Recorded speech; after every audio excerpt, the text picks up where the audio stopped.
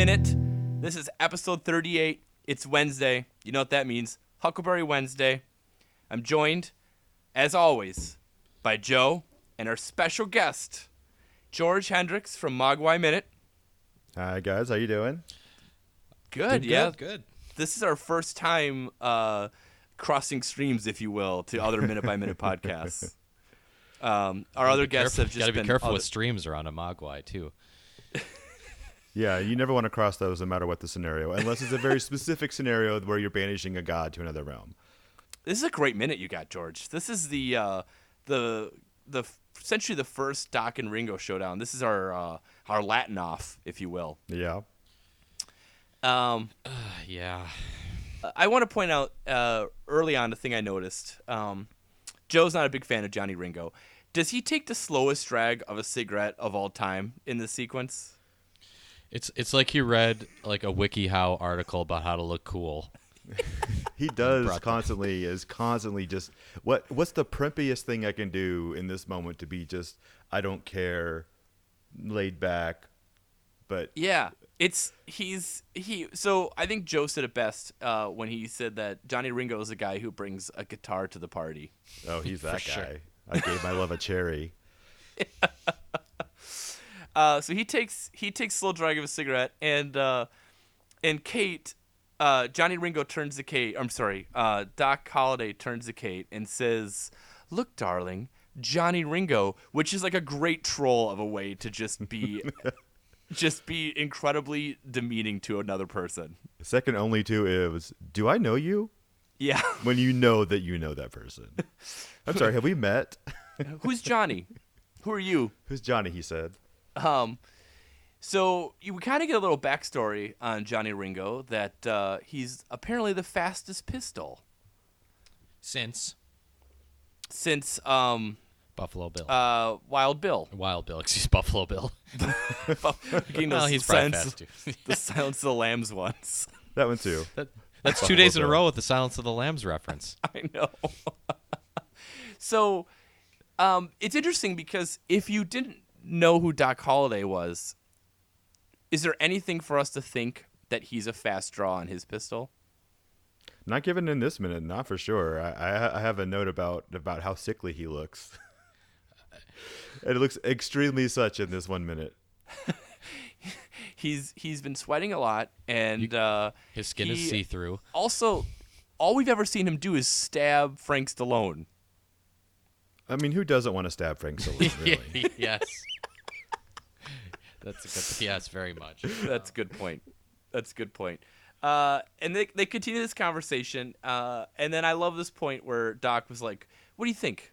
Should I hate him?" And Kate, who we've sort of established as someone has been right almost all the time, mentions a good point. You don't even know him. Yeah, but I think she offers that up as almost like an assist. Like she knows what he's up to. Is she trying to? It's kind of dismissive, like not in like a calming down kind of way. It's like a dismissive, like you don't even know him. I think that's a continued troll. Like, who even knows this guy? Yeah, I can see that. The only way to make it better is if they refer to him as guy. Hey, guy. Hey, buddy. Hey, pal. Tiger. or they just got his first name wrong slightly, like Jimmy Ringo. Jamie Ringo. Yeah, Jamie Ringo.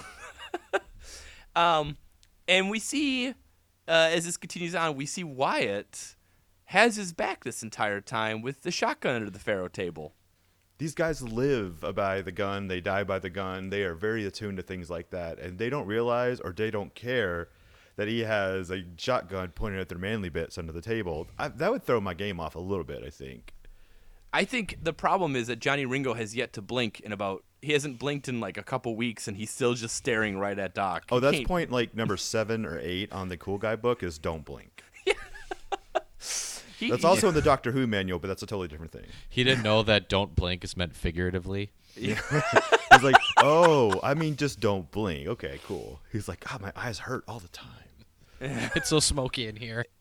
When you watch the scene unfold, like sometimes, and I don't want to be like continuity error guy, so I'm gonna assume that this is intentional. Like, so he pulls the gun over and aims it, and then like a later shot, both of his hands are back up on the table, and then later you see him go back down under it. But I think the tension is consistently escalating here there's no moment where Wyatt would be like, oh, okay, I think we're cool here. I can take my hand off the gun. I just thought it was weird. Like, why would the you? Y in Wyatt Earp?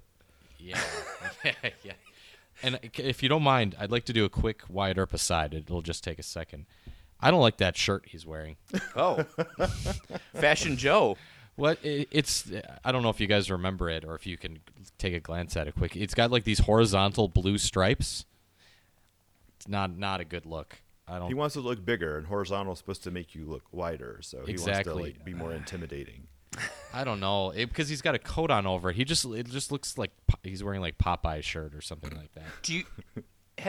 Has Wyatt installed this shotgun to the Faro table, or was it there from the Johnny Tyler days?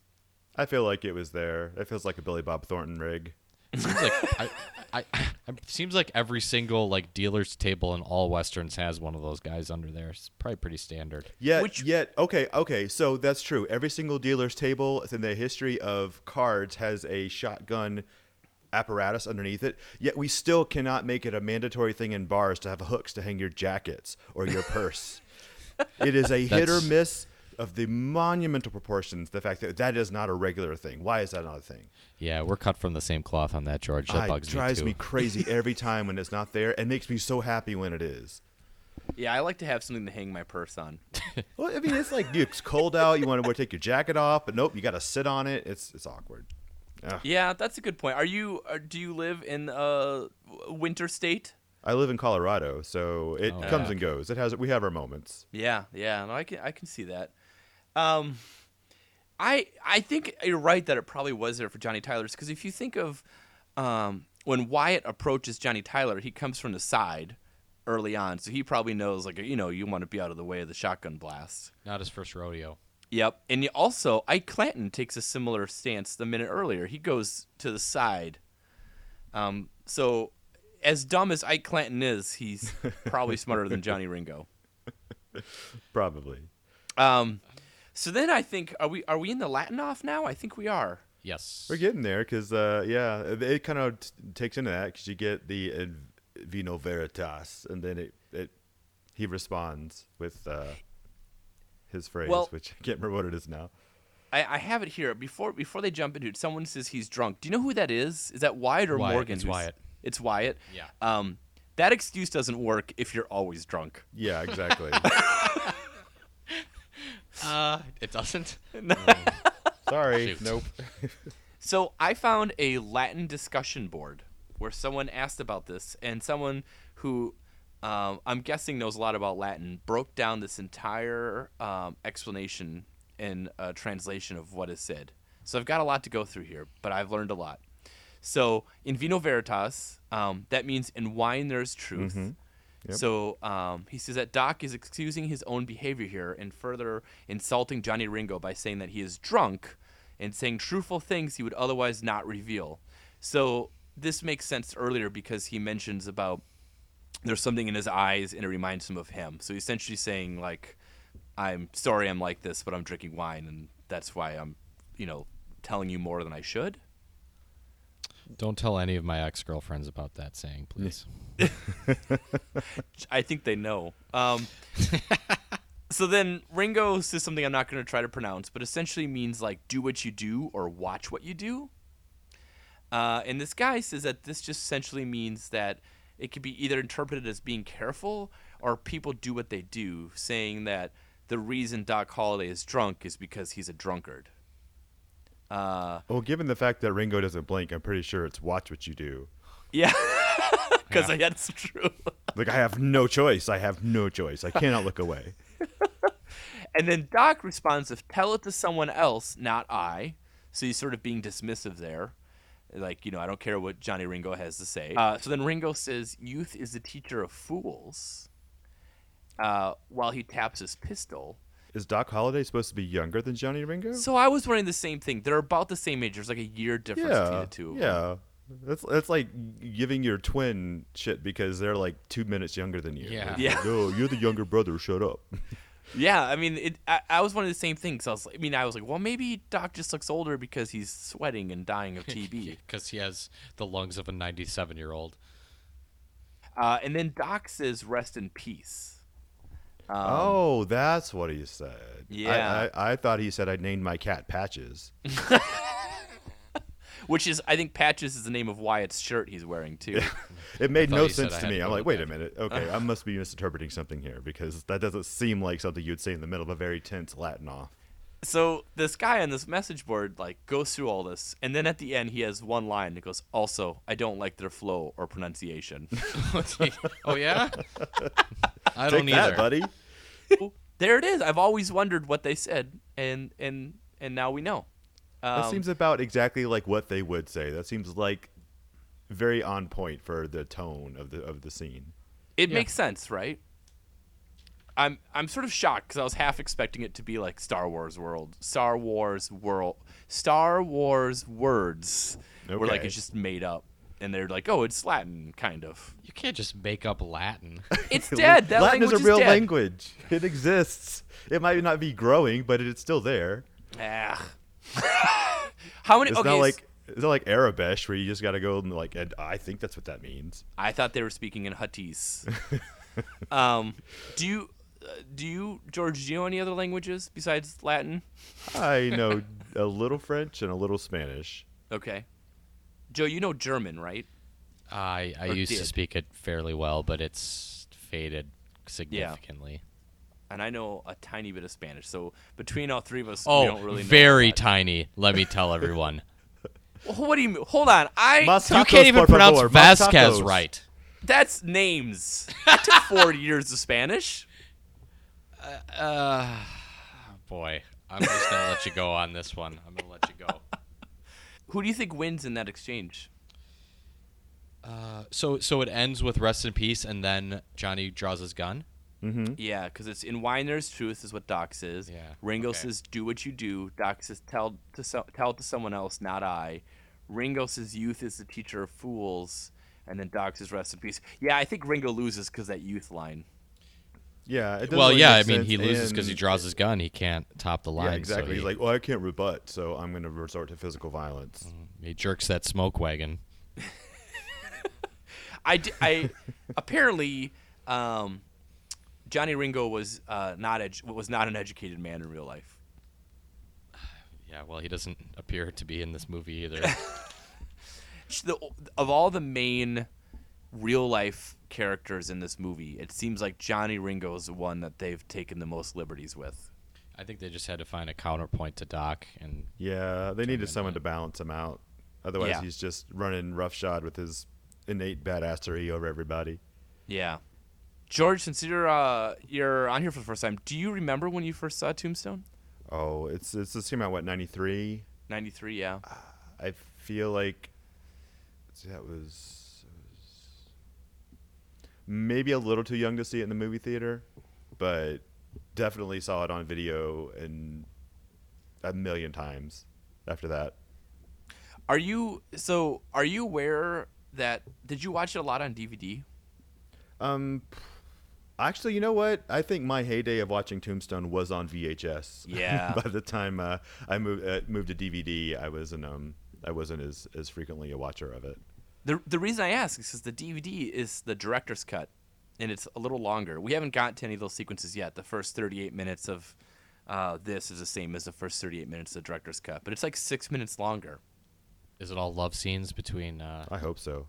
Josie and Wyatt? There are some. I think there's an additional Maddie scene, Oh God, no. and Probably involving heroin or laudanum. laudanum. That's what it was. Yeah.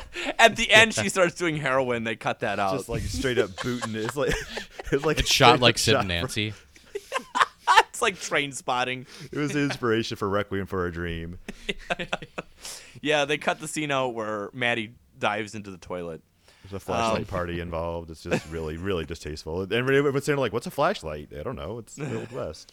A baby starts walking on the ceiling towards Yep. her bed. Do either of you have anything else for minute 38? I wanted to point out the fact that Mr. Harry Carey Jr. is in this Yes. movie, Oh, yeah. who is near and dear to my heart. Yes, from Gremlins. Yes, Mr. Anderson, the expert on dog murder. So, Marshall Fred White, he just shows up in this movie, I never like this is another sequence where also like, whoa, when did he show up? Yeah, the sheriff is like sitting at the bar just staring at all this go down, and then the marshal comes out of nowhere lumbering in. He every time he shows up in this movie, he just happens to just it's like to just slide him into it. Like, oh, there's Marshal Fred White. We've never seen him walk, but well, that's the thing. Is like these movies are about 10 years apart. Gremlins and Tombstone, roughly. Yeah. At least the release of Tombstone and the filming of Gremlins are about 10 years apart. And Harry Carey Jr. was not a young man in Gremlins, so I can't.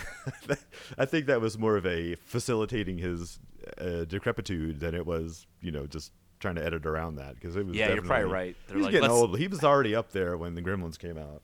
Someone wake up Harry Carey. It's like, oh, he's asleep again. Is he asleep? Put a mirror in front of his nose.